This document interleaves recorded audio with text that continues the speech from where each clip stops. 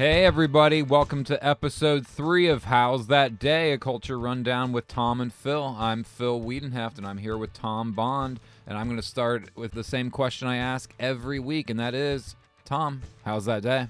Phil, the day is good. The week was not. It's Saturday. I think this is our first time of the 3 recording on the weekend, which is nice actually. But yeah, tough week for me, man. I'm not going to lie. Tough because you were busy? Busy, and I had some cat drama. I don't even know if I've talked too much about it. I know that you've been in and out of the vet. I don't know why. I don't know the details. Yeah, so this week was a very busy week at work, a lot of long hours, which is fine. But my cat Weirdo, my OG cat, my baby, stopped being able to go to the bathroom. And I think it was Monday night, he vomited, which sucks, but cats do that every now and then, so I didn't think too much of it. But then I noticed that he was walking kind of funny, and my other male cat, Serling, named after Rod Serling of the Twilight Zone, he's like super affectionate, and Weirdo would hiss at him. And I was like, man, what's going on? That's so unlike him.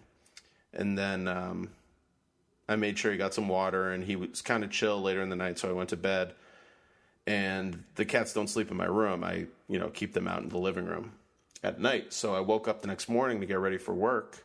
And for some reason I had to get in early. So I woke up at 5 or something like that and went out. And before I did, I do my whole, I have a bathroom that connects directly to my bedroom before I have to go outside, And so I'm brushing my teeth, taking a shower, all that stuff. And a lot of times they're just waiting by the door for me to open it up to feed them. And then they just like to bolt in and then follow me around. And I heard a lot of hissing and this weird, really weird groaning. So I stopped what I'm doing and I open up and there's 3 piles of vomit all over the carpet. Weirdo is just going nuts, hissing, moaning, and he keeps squatting to pee, but nothing's coming out. They have this little tunnel, this green tunnel thing that they like to run through and just chill in. He tried to pee on that, which is his favorite place in the world. So I'm like, all right, shit, something's really wrong. So I rushed him to the emergency vet. It's 5 in the morning, and he has a urinary blockage, which I didn't know until this week is kind of common in cats, I guess, because their urethra opening is so tiny. And I'm waiting on the urinalysis, but apparently male cats can get this crystal buildup, which completely blocks their passage and can be life-threatening. It can lead to kidney failure and obviously incredibly painful. So they had to put a catheter in the poor guy. And yeah, spent 2 days in the vet hospital, and I kept having to switch him from the morning vet to the day vet. And then we were working till 11 o'clock at night, and then I would come home when he finally was released, and I'd have to pick him up and bring him back to the vet in the middle of the night to get a checkup on his bladder. After 2 days, he was in the vet, and he ripped the catheter out himself. I guess he was just I'm done. So yeah, he's home now, doing a lot better, but it was stressful, man. It was very sad. I felt bad for the poor guy. I worry because I have a dog. I'm not really a cat person. I'm a dog guy. And I hear all these stories about people going to the vet.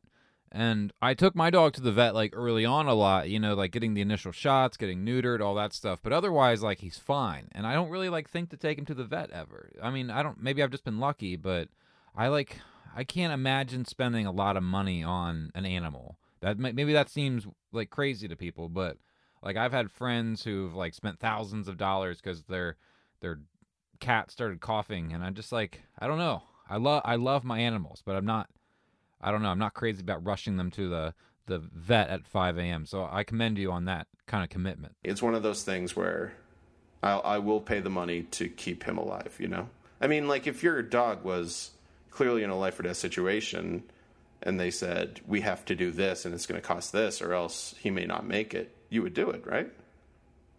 Yeah, of course, yeah, of course. Okay. It's just, it's just I'm crossing my fingers and hoping nothing like that comes up, I guess is all I'm saying. Yeah, for sure. I don't want to have to spend thousands of dollars on my animal.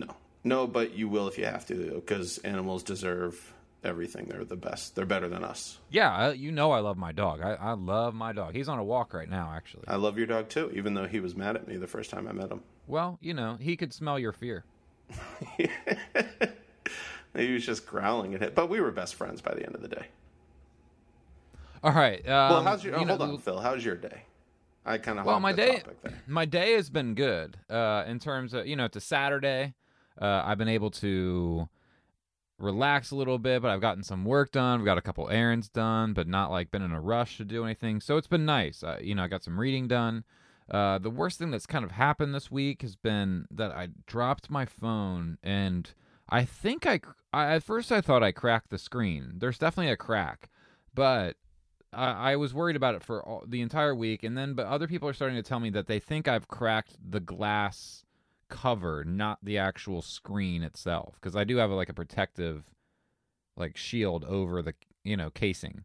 So I hope that it's just that. So I'm scared to peel it off for fear that I'm gonna rip off the screen or something. Can't you kind of pull at the edge and see if it's moving at all? I suppose. I just, haven't built up the courage yet. Tuesday, March 27th. I thought you were dead. Why does everybody else think I'm dead? The family that looks like us. What are you doing with my pictures? I'm getting rid of the ones where you guys were fat. Those are the only ones where we look happy. Lives like us. Can I have some money? I don't know. Mom, can I have some money? I don't know. Can I have some money? And laughs.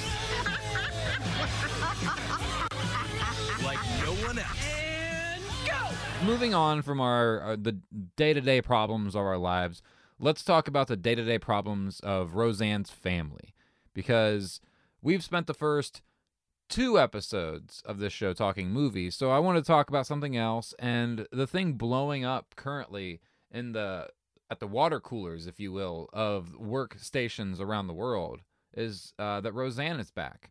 So I guess we should start with, I'll ask you, what is your relationship to Roseanne? Were you a fan of it as a kid? Was it something that you were excited to come back? Where did you stand on this, just hearing the news that Roseanne was coming back? So I have a pretty awful memory. I don't remember a lot from my childhood. I don't know if something traumatic happened that I'm not aware of. As far as I know, I didn't, but for some reason my memory just sucks. But I do remember being a big fan of Roseanne.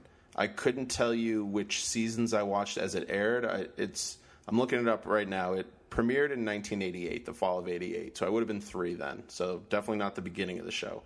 But I have a memory of the first house we lived in. We moved once when I was 12. But that first house, I vividly remember watching Roseanne in the living room and enjoying it very, very much. It was that, The Simpsons, Married with Children were kind of the more... Home Improvement? Home Improvement was a big one. That was a little later, though, I feel.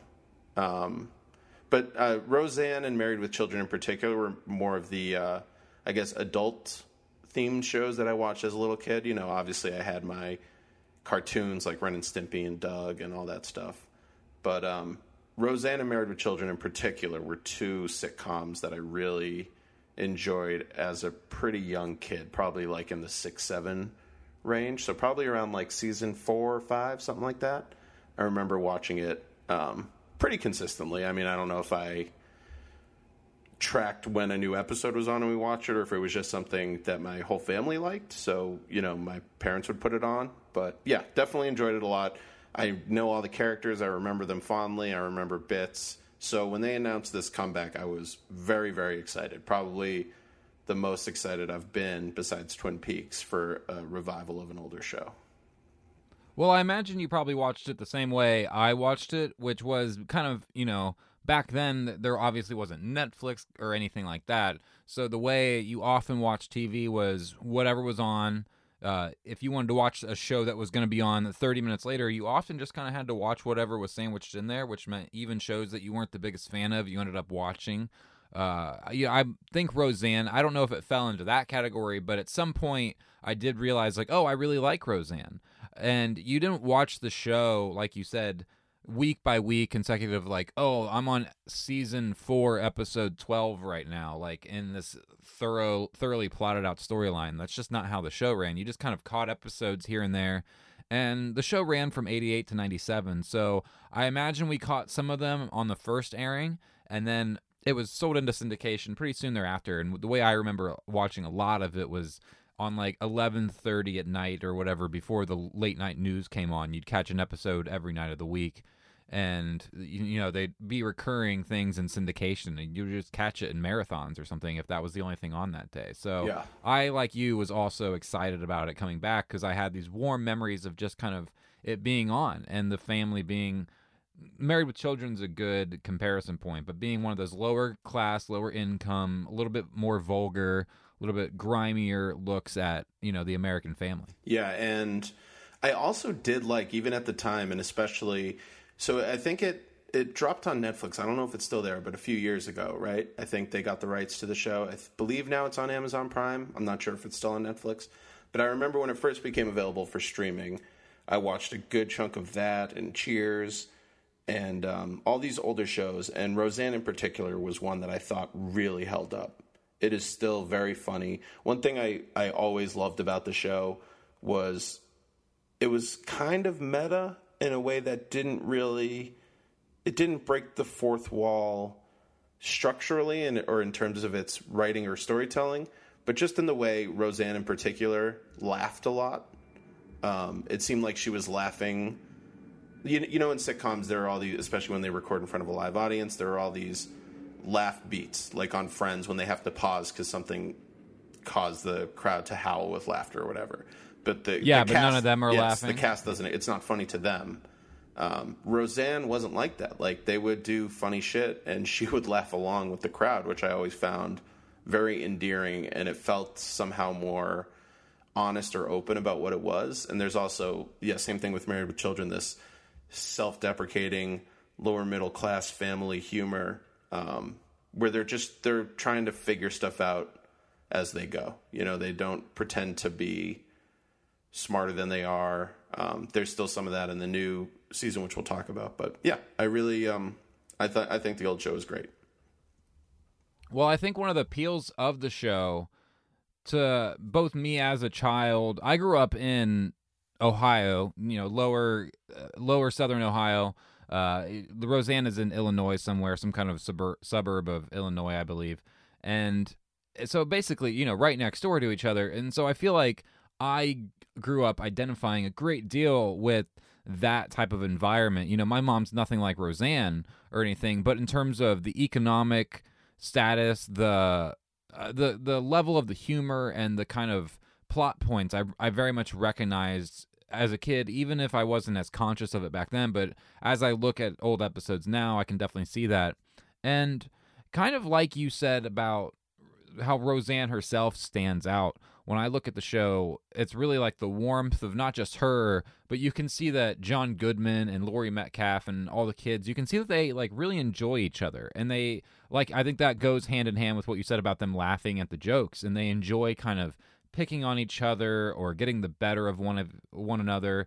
And I think that was always one of the appeals of the show and why it's received so warmly, is that, you know, when you see Roseanne and John Goodman together, they seem like they genuinely are, you know, enjoying each other and love cracking jokes at one another. And that I will say on the return is certainly still very apparent. And I did enjoy that. Yeah.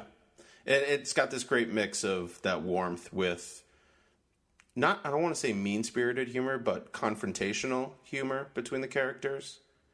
You know, like Roseanne kind of prides herself in being tough and scary and someone that you should kind of fear, you know? Yeah, all right, so that's one thing. That brings up something I wanted to ask you about, because I was watching these new episodes, and I'm older now than when we used to watch the show as kids. Really? So I want to ask, yeah, so... interesting. I'm the same age. Yeah, I don't age.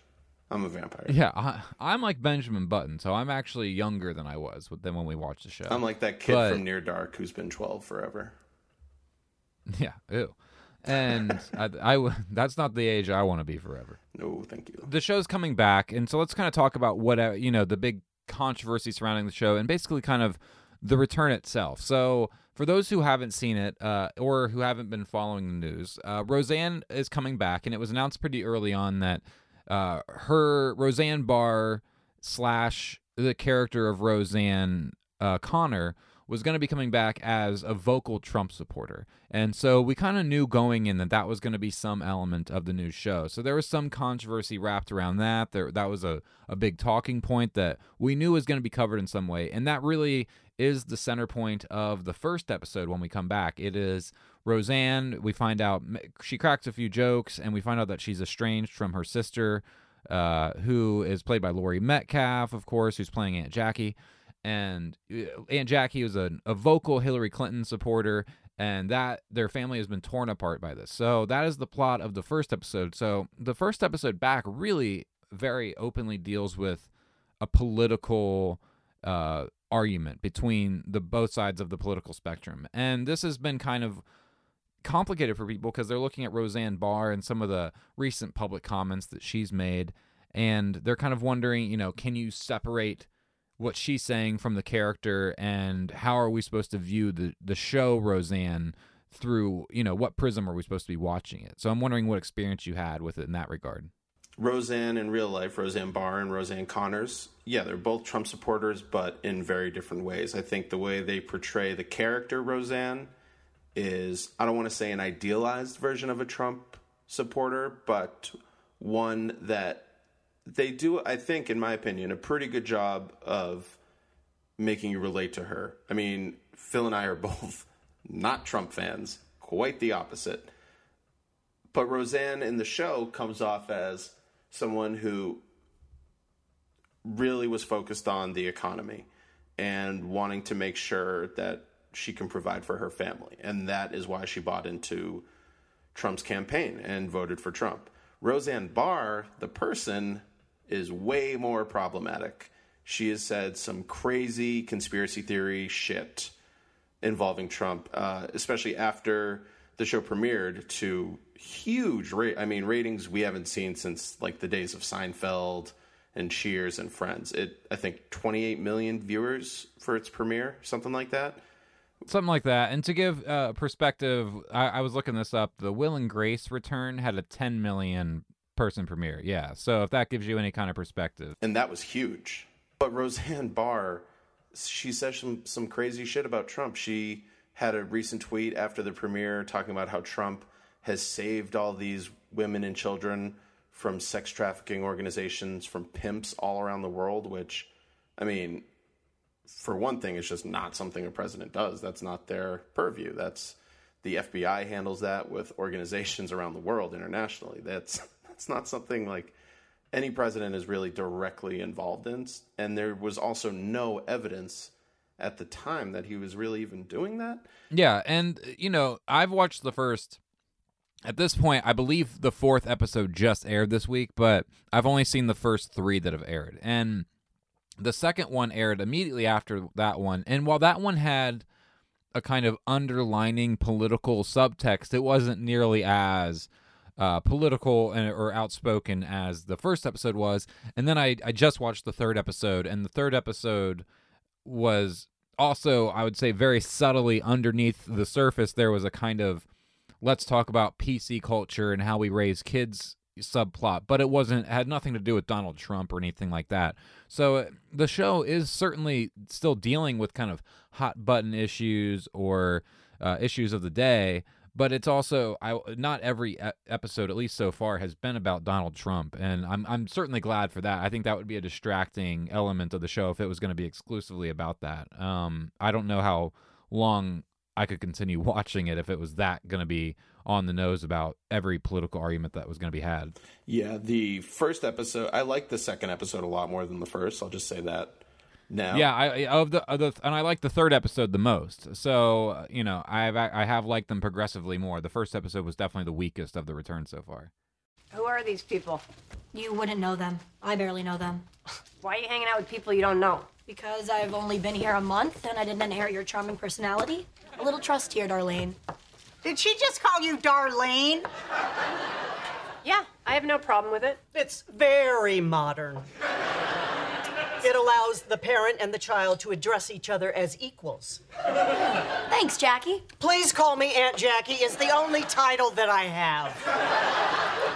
Episode 1 is very problematic. It's funny in the way Roseanne was funny. I wouldn't consider it, you know, one of the funniest episodes I've seen, and it definitely feels a little dated in today's TV landscape with the live audience and the way it's kind of written and staged with the 3-camera setup and everything. But a lot of the Trump stuff comes off as not only clunky, but Aunt Jackie, Laurie Metcalf's character, comes in halfway through the episode, and she's wearing, was it an I'm With Her shirt? Yeah, and a pink pussy it's hat. a nasty woman shirt, I believe. Pink nasty woman shirt that she wears for the entire episode. She has a pink pussy hat from the Women's March, and they really turn a great, funny character into a shrill caricature. And that was probably my biggest problem with the episode, like the political leanings of that episode, because with Roseanne's open Trump support in the show, I thought they actually did a pretty good job of making it seem genuine. Because Roseanne is a genuine Trump supporter, but she also says some stuff that underlines that she's not pretending to be some woke political junkie. You know, she's not some expert about what's going on in the world. What she's concerned about is her and her family, and there's a lot that she's just still kind of ignorant to, and they lean into that.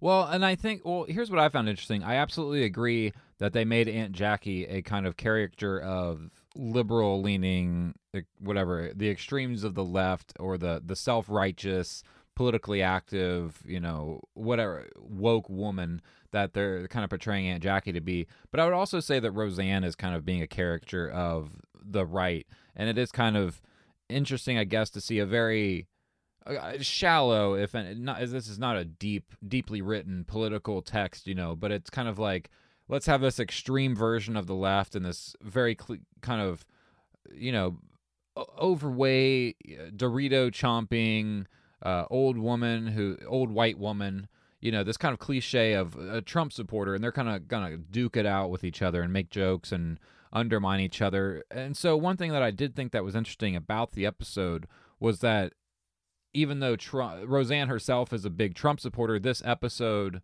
still allowed room for Jackie to get a few of her jokes in there too. And it wasn't just like they made everyone in the family a Trump supporter and everyone hates the left, and that they're just kind of ridiculing everyone on the left, and it's just an exclusively right-wing show. I'm glad that that's not at all what it was. It was at least a debate. And I actually think that debate is probably something that's actually happening in some form, and certainly was during the election across the entire country, and certainly in Middle America. I think that debate was happening, where you have, family members who are expressing their views, and they like a very simple version, or they like what Trump is saying, and then you have other people who are kind of like moralizing and saying like, no, you offend me as a person by supporting that man. And, so I thought that was an honest story point to go off of, and a cool way to introduce characters back in. But I didn't think the episode itself really worked all that well, especially the kind of conclusion of it with Roseanne not really being able to say she's sorry, but Jackie's okay with that for whatever reason.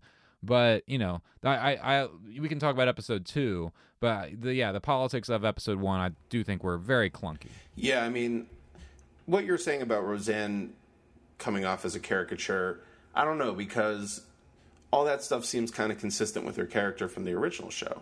She's very unapologetic that she's, an overweight, Dorito chomping, lower white class lady, although she's actually thinner now than she was in the show originally. Yeah, and I will say, by the way, that she seems like someone who, the Trump's kind of bullying, tough guy stance seems like that's something that would appeal to her, because that's kind of her personality as well. That kind of big boulder coming through a room, pushing everyone around, undermining them with jokes kind of thing. That's kind of her MO too as a character. So it seems like that his way of dealing with situations would appeal to her. Yeah, and I think there are, people who are so anti-Trump and horrified that he became so popular and then that he won, for very valid reasons, I think, are, horrified when they talk to some people that they respect and love and find out they voted for Trump, and they think, how can you do it? How can you do that when he's done and said all these awful things?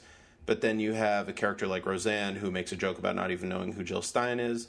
And even recently we've been reading reports and hearing stories about there are some Trump voters who didn't know about the grab him by the pussy tape until a year after he won the election. So I think there's a lot of, not intentional even, but maybe just ignorance or lack of caring about some of the more dramatic moments of Trump's campaign. You know, like, yeah, his personality would totally vibe with a person like Roseanne. The things he said about the economy and getting jobs back would totally relate to Roseanne. There's a little conversation in the first episode about health insurance where Dan and Roseanne are splitting pills because they can't afford their full prescriptions. So all that stuff makes sense. I thought that was pretty smart. And her daughter has moved back in because of economic problems. Yeah, all that stuff makes sense, and it helps you understand why a person you would love and care about would support that man.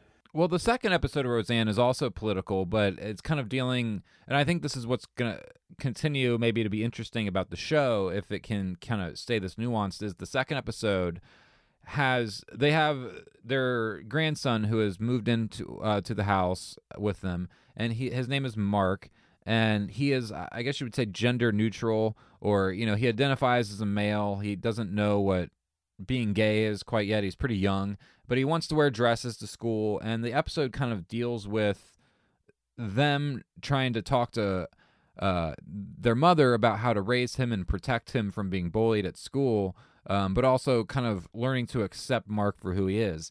So for me, what was interesting was I was watching the show, and there were moments where I would cringe because there was all this kind of macho stuff coming from the John Goodman character, where it seemed like he was embarrassed by it or ashamed, and I kind of thought like, oh, well, you know, that is probably in character for someone of this age group and this, you know, where he's coming from.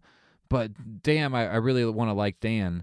And, you know, eventually by the end of the episode, he seems to come around, but there is still this kind of being like, oh, well, you know, like, they're going to pick on him, you know, for being such a weirdo and all that. And I was kind of just like, man, is that true anymore? Like in grade schools, you know, I don't know. That's definitely true, man. You hear stories of 12-year-olds killing themselves because of bullying. Yeah, I mean, I guess that's true. I guess there's that part of me that wants to believe, like, at a certain age now, like, maybe it's more high school that it's becoming a little bit easier, but, you know, I like to believe that it's getting easier to be gay, and it's definitely, it's for sure getting easier, yeah. Yeah, but, you know, you're right. That sounds dismissive, but, I mean, there's still, especially when people are young. I mean, I remember when I was young, you know, when I was 11 or 12 years old, we would all use gay as a slur, which had nothing to do with sexuality even. It was just kind of ingrained that there was something inherently negative about that term, you know? And I wish, looking back on it, that we didn't say those things, but we did. And, yeah, that's never going to go away because kids are bastards who don't really know yet what's right or wrong, and, you know, they really have no filter. So I think that part is honest. And what I really liked about episode 2, so they introduce, it's Mark, right? The grandson? Yeah. They introduce him in the first episode a little bit. There are a couple moments of him, and you see him with black nail polish on, and John Goodman's character, Dan, is making some jokes about it, which are really, they were kind of unfortunate. Like, I feel like it was very dismissive of what the kid was going through, and that was one of my least favorite parts of the first episode. But then they really go all in the second episode in what I thought was a really honest way. So I have a lot of thoughts about this second episode.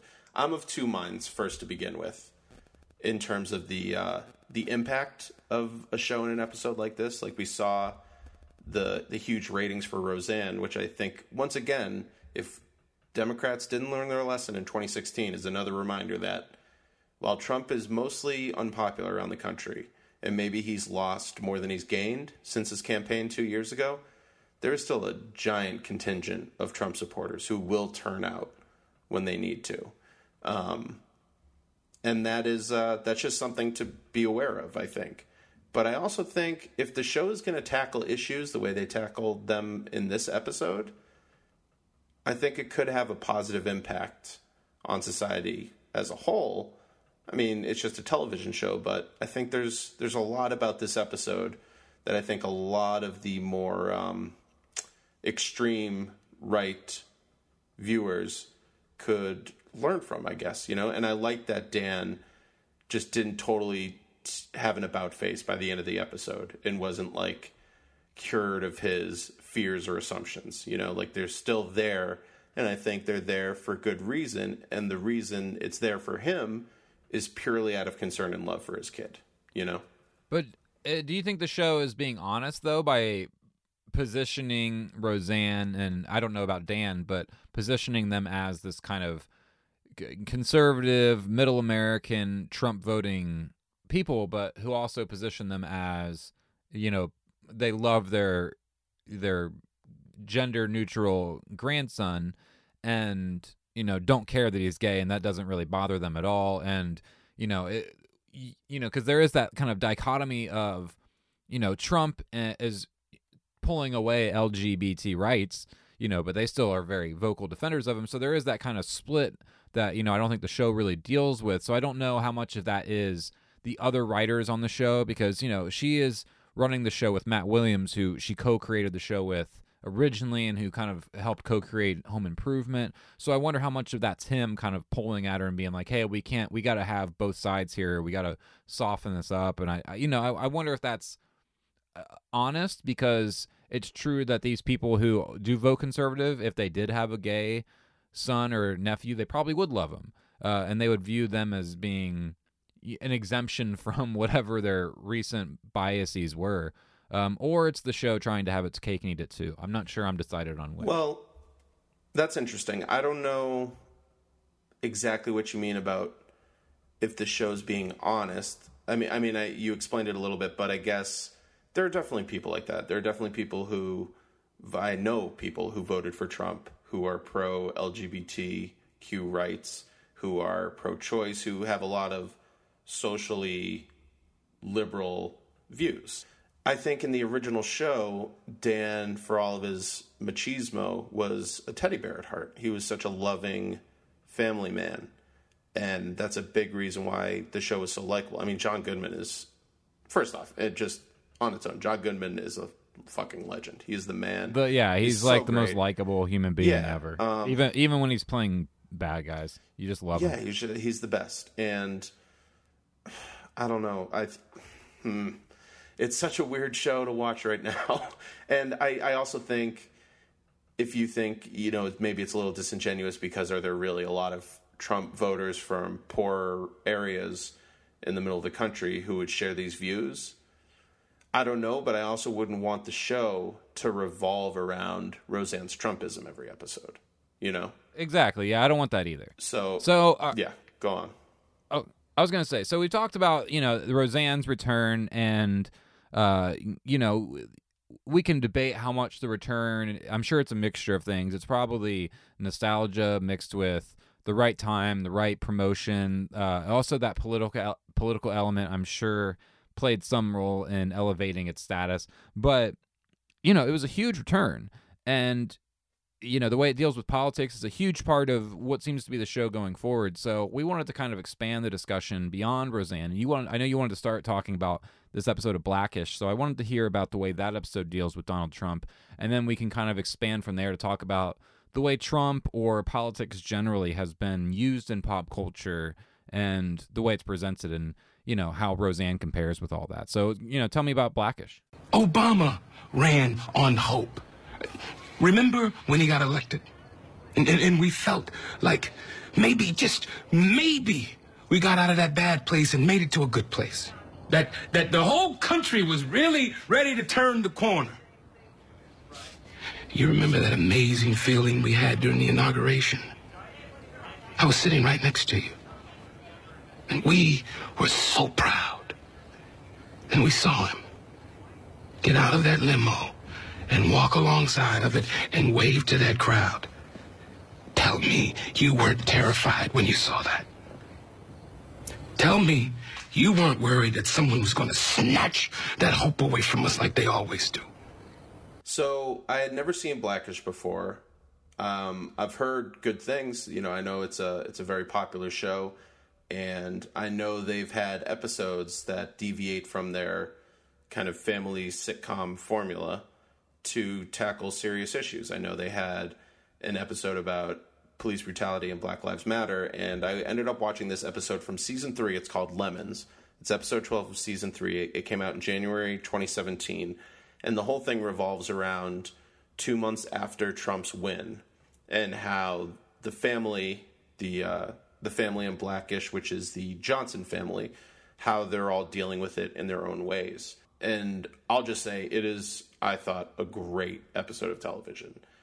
For so many reasons. It's heavy-handed in a lot of places. And the beginning of the episode, I actually had to just look up the beginning of a random episode of Blackish to see if this was a unique thing, because it starts with... how every episode... You're like, is every episode like this? Well, especially the beginning, because it starts with a montage of basically Black history in America over voiceover, and then it cuts to November 8th, 2016, and the Johnson family are watching the results roll in, and then it cuts to 2 months later, and you're seeing how they're all dealing with it. So this is definitely, as far as I could tell, a very different type of episode for the show. But basically what happens is you have Anthony Anderson and Tracy Ellis Ross are the parents of the main family in Blackish. Tracy Ellis Ross's character is not dealing with it well. She, they make a joke that she is just wearing, her entire wardrobe is stuff she got from NPR. Like, she has a Black Lives Matter button. She has, I think, in All Things Considered, sweatpants and stuff like that. She's just going all in. And she's spending the entire episode trying to get her kids more involved and reading into things that aren't there. There's a B story where the oldest daughter is making lemonade for this school event. And Tracy Ellis Ross is trying to read into it like, oh, how when life gives you lemons like Trump, you make lemonade.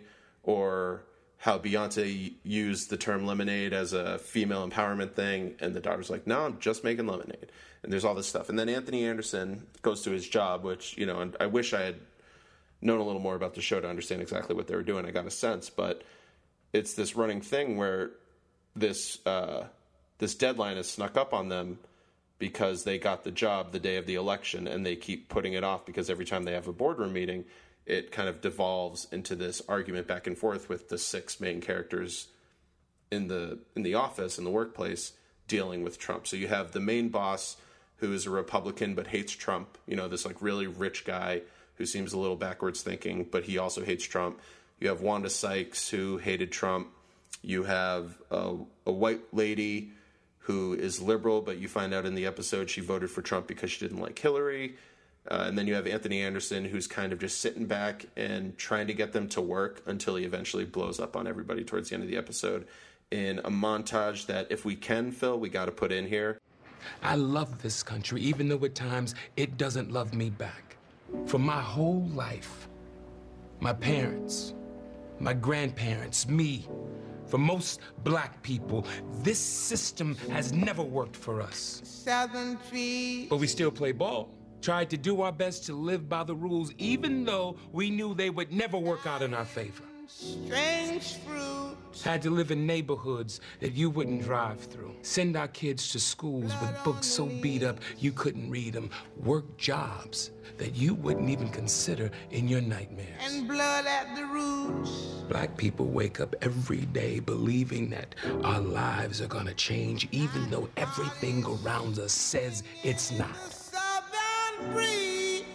Truth be told, you ask most black people and they tell you that no matter who won this election, they didn't expect the hood to get better. Strange fruit. But they still voted because that's what you're supposed to do.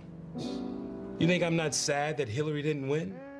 That I'm not terrified about what Trump's about to do?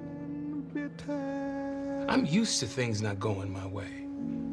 I'm sorry that you're not, and it's blowing your mind. So excuse me if I get a little offended because I didn't see all of this outrage when everything was happening to all of my people since we were stuffed on boats in chains. I love this country. as much, if not more, than you do. And don't you ever forget that. And the show also shows the galvanizing effect that Trump's win had on a more hateful representation of white people. There's a scene where in school, a Latino teacher is getting bullied by all these white people because Trump's going to deport her. But then they undercut it with a joke about how, like, well, she was actually from Spain and her visa was expiring and she really wanted to see her abuela again. But those kids did not know that at the time. The white woman who they find out didn't vote for Hillary, and they're all offended. You know, they talk about how when Obama was running, all the black people came out. Why didn't all the white women come out to back Hillary? And she goes into how she basically thinks Hillary is the Ben Carson of white women. And comparing Hillary to Obama would be like comparing Katie Lang to Jay-Z. They're just all these different elements you get in a way that doesn't stop being funny. Well, let me ask you something, because I don't think it's any secret that I'm very liberal, or that my fiance is very liberal. The way I have viewed this thing is obviously what something like Blackish is expressing is an important conversation to be had. It's something that we need to hear about. But what I have been so afraid of in the aftermath of the election actually has not been it has been Donald Trump, but also the other thing that I've been really keeping my mind on has been the liberal bubble that we can get in. And it kind of goes back to what you were saying about how easy it is to forget that there is this coalition of people who did vote for Donald Trump and that will very well vote for him again, because even though the way we perceive the incidents in modern day politics, they're perceiving them from a completely different perspective, and they're not nearly as angry about things that people like us are angry about. So I look at a show like Roseanne, and for me, what's vital about a show like that is that you're getting the perspective of somebody coming from that I support Trump, because I feel like there needs to be some kind of understanding about that, and there needs to be a kind of reckoning, especially from white people who need to, I think, confront their own whiteness and what it means to be a white person in America currently, especially as, the races and mixed races spread and white people, become closer and closer to become a minority. I think there needs to be a more open dialogue about what that means for us as a culture, how that affects us and how that affects where we've been in society for this entire time. So I think a lot of the anger of that has come out through the Trump movement. And I think that watching something like Roseanne, for me, is just as interesting or as vital as hearing another story about how, like, not to bemoan them, but it's kind of like, I understand how bad Trump is. I read the news, and so I can kind of get a little exhausted sometimes hearing over and over again how awful Trump is. It's kind of like, I don't know what I'm looking for right now, but I'm kind of looking for a show that's going to be able to talk about where we're at currently, but also kind of give me a direction or a sense of some direction about where we need to go in the future. And I don't think I've seen that yet on television. Yeah, it's interesting what you say about the liberal bubble. So in terms of Roseanne in particular, I've seen a lot of calls to boycott that show because of Roseanne's politics and her views. And honestly, this can lead us into a general discussion about art and the artist, but I don't know if she was just a Trump supporter, right? If she just voted for Trump, I think that's ludicrous. Obviously every person can do what they want, watch or not watch what they want. But to, I think, morally judge like a Trump supporter for creating a show, to me, is naive, and it hurts more than it helps. However, there are some things, like to call teenagers and children who survive school shootings crisis actors is truly vile. I think that's truly despicable behavior, and that is of all of her beliefs and all of the conspiracy theories that she puppets, that she hears, like, without researching. That is the most disgusting, and that does give me pause of, do I want to support a person who would say that directly to a teenager on Twitter like she did to David Hogg? I mean, she basically, some tweet where she commented and gave him like a Nazi salute in quotes or something, and just really hateful shit. And I don't know. I mean, I was happy to watch those 2 episodes for this podcast and to talk about it, but I don't know yet if I'm going to continue watching the show, even though I do find it worthwhile for the reasons you just mentioned. Sure. I just hope all those same people also refuse to watch anything that Kathy Griffin ever makes again. You know, like I don't know that I'm personally offended by like someone like that using an extreme comedy, because I would imagine that's what Roseanne views her jokes at Dave at the student activist as. She probably imagined it as this like tough comedy that everyone just needs to, you know, this PC culture just needs to lighten up, and she's obviously not making serious Nazi jokes. She doesn't like believe in the Holocaust is a good thing or something like that. But I think that would be her defense. Is like, come on, I was just joking. But for me, the liberal bubble side of it is that whole like, well, you know, like if there was a picture of Ted Nugent holding Donald Trump's head, of Ted Nugent holding Barack Obama's severed head, I think the left would have gone insane over that. So I just, do think that there needs to be like the same standards being held to like, well, I'm not going to watch Roseanne's show because she said some really disgusting, ugly things and made like some really crass jokes that offended me. And I feel like the same thing needs to be applied to like a Kathy Griffin type, someone who's being crass with her politics and the way she's using the jokes as well. And I mean, I don't like Kathy Griffin all that much. It's not that hard for me to like not watch Kathy Griffin stuff. So I'm just using that as an example. I mean, Ted Nugent did say some pretty awful shit about Obama, and the Ted left Nugent's did get absolute outraged, trash. So. Yeah. Ted Nugent's a dumpster fire of human trash. Like, I don't want to like defend Ted Nugent. Yeah, no, I know what you're saying. I guess, well, in terms of like the way politics is perceived, the one thing that happened when Trump got elected, for me, the biggest change that happened was I was so confident. Like I'm a big political follower, and I follow the numbers day to day. I wake up every morning with like news podcasts, and that's how I go throughout the day, is following that stuff with my feeds. And I was so confident throughout the election that Donald Trump would lose, just like everybody else. And when he won, it was so shocking.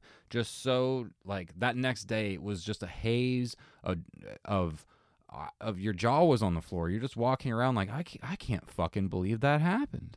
And I remember that day so clearly. And for me, in terms of the way I've watched entertainment since then, the one thing that really changed for me was I just gave up watching things like The Daily Show, like and like Real Time with Bill Maher, like something like Seth Meyers or Stephen Colbert. I really don't watch any of those late night comedy, Samantha Bee, Rachel Maddow, like any of those types of shows that I know a lot of people love. I refuse to watch them. Like John Oliver, I don't really watch anymore. And I think a reason for that is I'm getting a lot of that information that I'm getting from those shows elsewhere. And the only thing that I was getting from those shows was a comedic bent on the news that I was already, informed on anyway. So, and I used to enjoy it as a comedic bent, but I think what a lot of those shows do is they present the news to you and they give you that kind of snarky, like, aren't they stupid view of Trump supporters. And while I do, to a certain aspect or a certain degree, agree with that I do think a lot of their opinions are moronic or uninformed or, completely from a immoral point of view. At the same time, I don't think it's very very productive to just bemoan them at all times and just condescend to them and kind of make fun of their stupidity. And I feel like a lot of those shows like approach it with this, it's so obvious how terrible they're being, that I think it kind of leads to this, at least through the presentation of liberal entertainment, people get this kind of like, obviously everyone in the country feels like this is terrible, which leads to a huge shock, like Hillary Clinton's loss. You're like, oh my God, there's all these people out there who are angrier than I thought they were. And so that was kind of my reaction, was to stop with those shows. I don't think you've had necessarily that reaction, but that was my like kind of liberal reaction to the Donald Trump election. Well, I kind of stopped watching The Daily Show because Jon Stewart left, to be honest. I tried to get into Trevor Noah, just not the same for me. I don't know how... I mean, even when Stewart was on, I'd go through periods where I watched every episode, had it on my DVR, and then I would go a few months where I couldn't. I mean, just too much news is depressing no matter who's in charge, I think. So you do have to kind of purge yourself occasionally, at least I do. I'm still willing to watch certain things. I do like John Oliver. I don't watch every episode, but if I hear he's tackling a topic that interests me, I'll check him out. I've never been into any CNN, MSNBC, Fox News pundits like Rachel Maddow. I just can't. I don't like them. It's really bad. I think they're kind of garbage, honestly. I do want to go back though. What you were saying leads me back to that episode of Blackish. So the way Blackish ends, that episode, Anthony Anderson has this big blow up that I mentioned. He comes back to the office the next day and apologizes to everyone for getting so outraged. Basically, the boss says, right before he blows up, like, why haven't you said anything about this? Don't you love America? And that's what makes Anthony Anderson go off. He comes back the next morning and apologizes and says, look, I'm horrified that Trump won. I didn't want that to happen. It has happened. Now what we have to do is try to understand each other. The analogy that they give in the beginning of the episode is there are underdogs everywhere, and they show, LeBron beating the 73 Warriors, U.S. versus Russia in the 80 Olympics, all this stuff. America loves an underdog. Trump was the ultimate underdog. But what do you do when the winners and losers aren't on different team but on the same team? And that's what's going on in America right now. We're all Americans. We're all supposed to be in this together. So the way the episode ends is pretty much a call to understand, even if we don't agree, like try to get back to civil discourse. And the feeling that I know you and I have, and a lot of the characters on that show had, are, well, how do we relate to someone who voted for Trump? Yeah, and on that note, I guess I would add that it is important that there are things like a Roseanne coming out there that is kind of hitting the culture and sparking this conversation, because like you said, I don't want it to be a one-way street of just, oh, you guys suck, you're stupid. I don't want to even listen to anything you have to say because it's so full of shit that I don't want to hear it, because obviously that's going to end the conversation right there, and we're never going to get anywhere if that's going to be the whole conversation. So I think even if we are personally, I'm kind of like you. I'm probably not going to keep watching every single episode of this revival, or if it, gets renewed, which I'm sure it will with its ratings. I'm not going to continue to be a weekly watcher, but I do think it is important that something like this is on TV and that it kind of gives us a new perspective in a way that is both true to who that character is and also still kind of giving a strange mixed bag of what that character can be, because like we talked about, she can be a Trump supporter but also love her gender neutral grandson and work on protecting him and his childhood, and making more broad comments about PC culture and her view on parenting in the modern age and getting old in the modern age. So I think, Roseanne Barr herself is a problematic thing. We're going to have to see where that goes. I personally, don't sound like I want to have lunch with her anytime soon.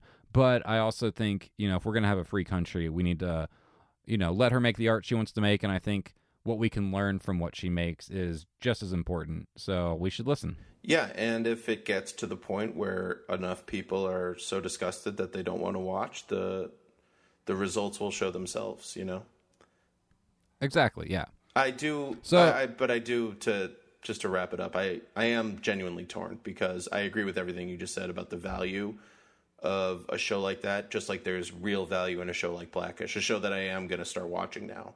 Exactly. You need, but I just feel like there's genuine, a real positive thing in having both of those shows out there. So, all right. So I have, ended the last few weeks with a lot of complaints And so I wanted to first I'll ask you to wrap up. Do you have any, you said your week was going kind of rough because of your cat.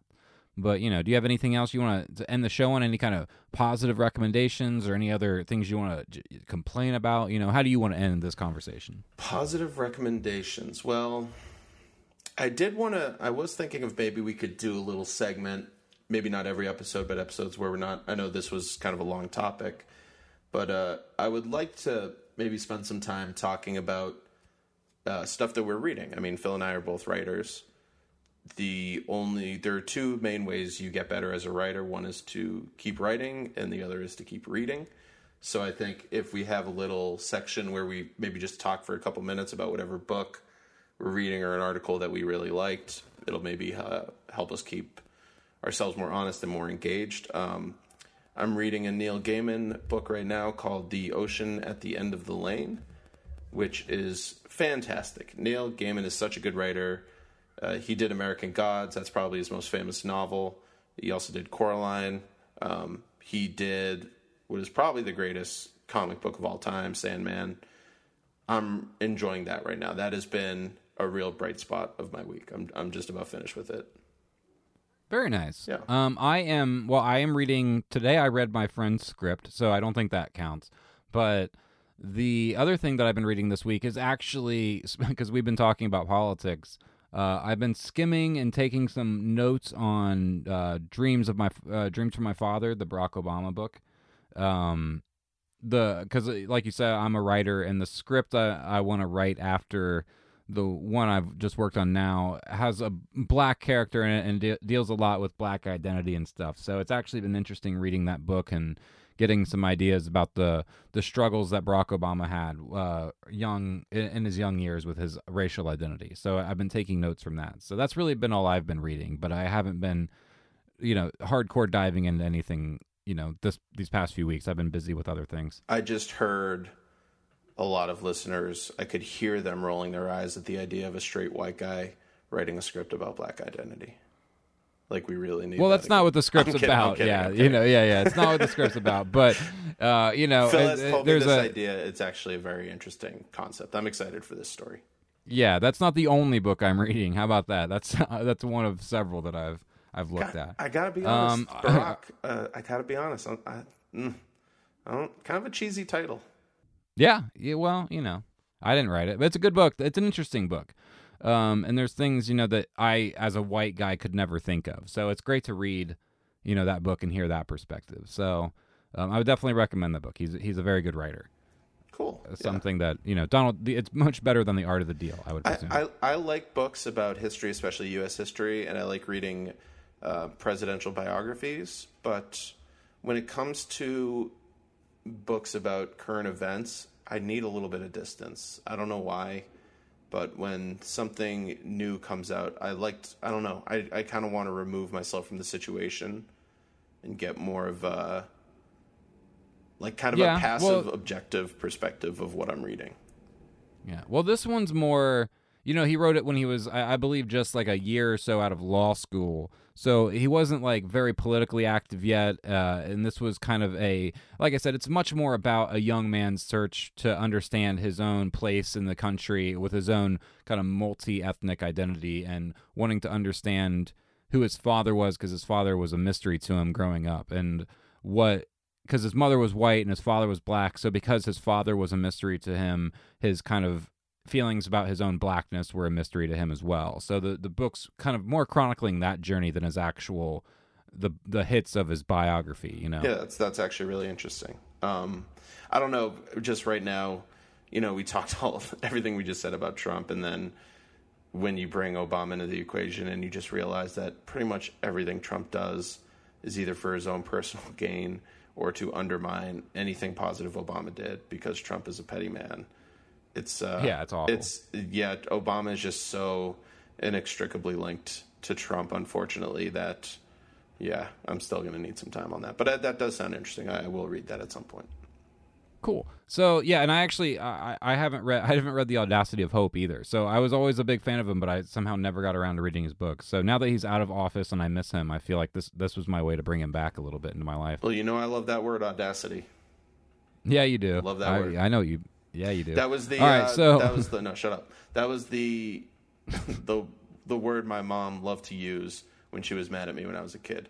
You have the audacity to do that. So I've always enjoyed that word. It reminds me that I was a bastard kid. Yeah, you still are to me. Yeah, baby.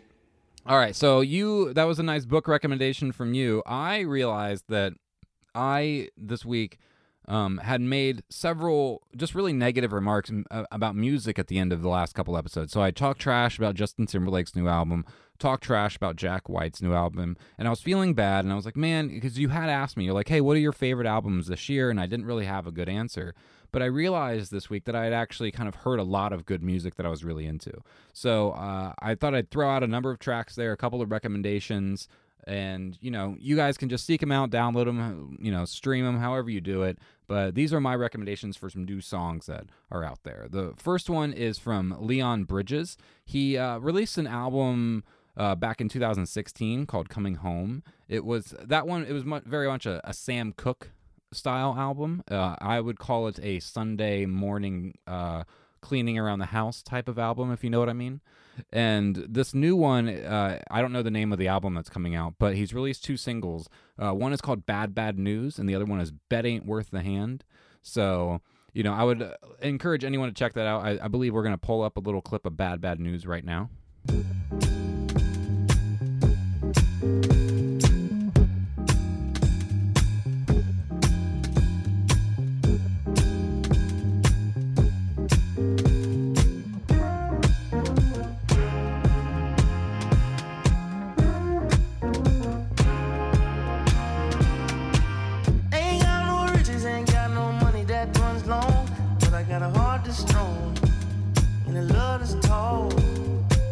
Okay, Phil, you are way more up to date on modern music than I am. We both know that.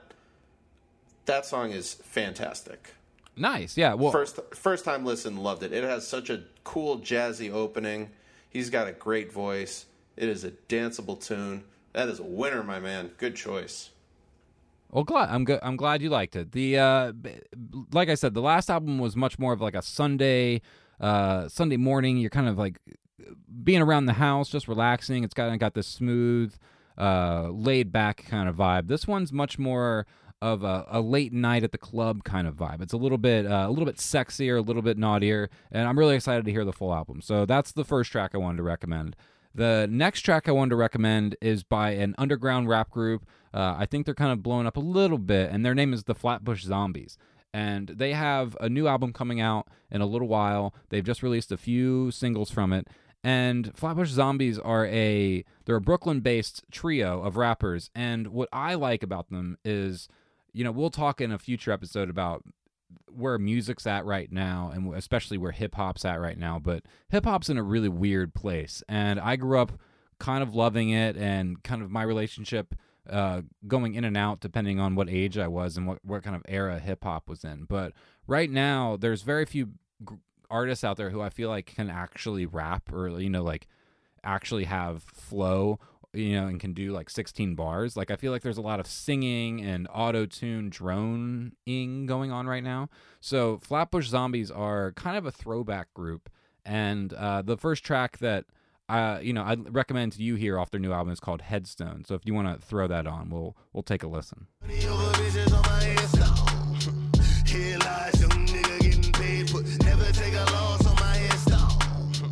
Only take a L when I'm smoking it. I became 3 times on my headstone. Been thugging from the cradle to the grave. Now your favorite rapper name on a headstone.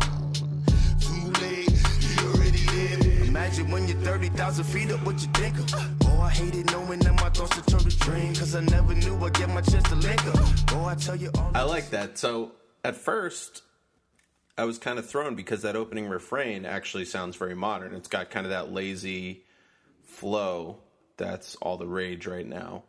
But yeah, those opening couple verses totally felt like a throwback. I love that little Bone Thugs and Harmony nod at the end of that second verse. And I gotta say, I'm looking on Spotify right now, and that cover art is a thing of beauty. Yeah, well, if you scroll through it, you'll see their main album, or their last album, is called 3001: A Laced Odyssey, and that kind of will give you an idea of one thing I like about them, like that has songs like a Spike Lee joint on it, and so their albums are kind of a throwback in terms of a lot of the beats. They do like a very bass heavy 90s production in terms of very simple things where they're just rapping over a simple beat. But it's very reference heavy, a lot of movie references, a lot of, like you said, that Crossroads reference there with the Bone Thugs and Harmony. So if you dive into the lyrics, they're very funny, very dense, and I like the production a lot. So that's another track that I recommend that are starting to pour out. So I'm not sure when the full album comes out though. So maybe I'll throw that out there when that happens. Yeah, definitely. All right, so the last track is a totally different thing. It's from Casey Musgrave, who started, I guess, in the country world, but she's kind of Taylor Swiftish in that she very quickly seemed to have little interest in staying in the country world. And at this point, she's at that point where she's like, I'm just going to make pop records and screw any kind of country radio airplay. So she just came out with a new album called Golden Hour, which is this fun mix of female singer-songwriter, pop, and a little bit of dance. Like there's kind of this Olivia Newton-John-ish kind of 80s pop to it that I've been really into this week. It just came out, and the song I was going to recommend to you is called High Horse. Oh, I bet you think you're John Wayne, showing up and shooting down everybody. You're classic in the wrong way, and we all know the end of the story, 'cause everyone knows someone who kills the buzz every time they open up their mouth. Yeah, everyone knows someone who thinks they're cooler than... I like that one too. That I definitely see the Taylor Swift vibe there. I also like that it had that Michael Jackson-esque rhythm going underneath that boom ba-doom ba-doom ba-doom ba-doom boom like that. That was groovy. That's a song I could see putting on late night at like a house party when everyone's just kind of vibing, and maybe I start bobbing my head and do a stupid dance to make people laugh and then trip and fall and break my ankle. Yeah, she's this kind of like fun mix. She has fun lyrics and very witty at times, but she's also playing that kind of bad girl thing. Like she's been doing interviews lately about like how she took LSD and then wrote some of the songs that are on the new album and stuff. So she's like, kind of mixing this like I'm gonna be a Nashville girl with cowgirl boots, but I'm gonna make this like dance pop album as well. And kind of like, so you'll hear like a dance pop rhythm, but then you'll hear that kind of like twangy guitar lick in there and like lyrics like saying to go giddy up and stuff like that. So it's this weird melding of worlds that I think is really interesting, and it's been one of the more interesting albums I've heard this year so far. So that was the last thing I wanted to recommend. So after my weeks of bitching about other musicians, those are some that I would recommend going seek out. There's a few others, but I'll bring them in the weeks ahead, because some of them are like Christina Vantzu. She does this kind of abstract, like tonal music. I don't think a lot of people are going to be interested in that, but there's been a lot of great stuff coming out. Also stuff from First Aid Kit and Parquet Courts and and yeah, there's some good stuff. So there is good music out there. I'm sorry for complaining. Well, I think the Justin Timberlake one, you were mostly complaining about his attire more than his music. Well, I bashed the album a little bit too. I didn't really like the album. I've listened to a couple tracks since that conversation, and I'll maintain that. I also really bothered me because I called the song the wrong thing. On the album, it's called Sauce, and I called it something else in the podcast. And when I heard that, I was like, oh no, that's not the name of the song. So correction, I'm aware of the song is actually called Sauce that I was referring to. So I actually listened to it all the way through after we talked about it again, and then a couple of tracks a few days later, and I won't say it's growing on me or that I've completely changed my mind, but I do like it a little more than I did previously. Yeah, there's like 5 or 6 tracks that I think are really strong on there, but there's just a lot of filler on there as well. Yeah, so what I'm going to do for people who are interested, I already started it with these 3 songs Phil just recommended. I am creating a playlist on Spotify that I'm going to call How's That Day Pod, and you can follow it and listen to the songs that Phil and I recommend throughout the course of this podcast. Awesome. And one thing that we're going to do, I think, in the next week or so is the previous episodes have only been available for Apple. I'm going to make sure that they get uploaded to Spotify as well in the future. Cool. I do have. Do you have a rant to end the show, or are you just ending it on a positive note? That was my rant. I wanted my rant to be those song recommendations. Well, then I'll go negative. Sure. Yeah, you go negative. So I'm a huge horror fan, as Phil knows, as a lot of friends who are probably listening to this know. Horror is my jam. It's my favorite genre. I have a huge problem with the way most critics tackle the horror genre, especially when it comes to film. I think they're very dismissive of it. The assumption is when a horror movie's good, they try to call it something else. Like a lot of critics are calling Get Out a thriller, which it is. It's both. It's a horror and a thriller. But they were describing it as a thriller because to say it's a horror movie would imply that it's garbage or a B movie or something.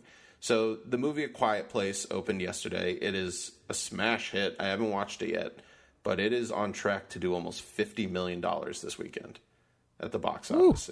It's blowing up. It is getting raved, unanimous praise. It's 97% on Rotten Tomatoes or something. It's got a Metacritic over 80, which is very hard to do for a mainstream movie. It only happens, 15 or 20 times a year, maybe, for a mainstream film, not an art film. And I'm seeing all these reviews. I'm not reading them yet because I don't want anything spoiled, but I'm looking at headlines on Twitter and seeing stuff like, even though you'd call it horror, A Quiet Place has the raw performances and anguished mood of a tender-hearted parenting drama. And it's like, you know what, man? Fuck you. It could be both. It could be a tender-hearted parenting drama and a horror movie, and that's fine. The Silence of the Lambs, I think, is the greatest example of so many people arguing that it is not at all a horror movie.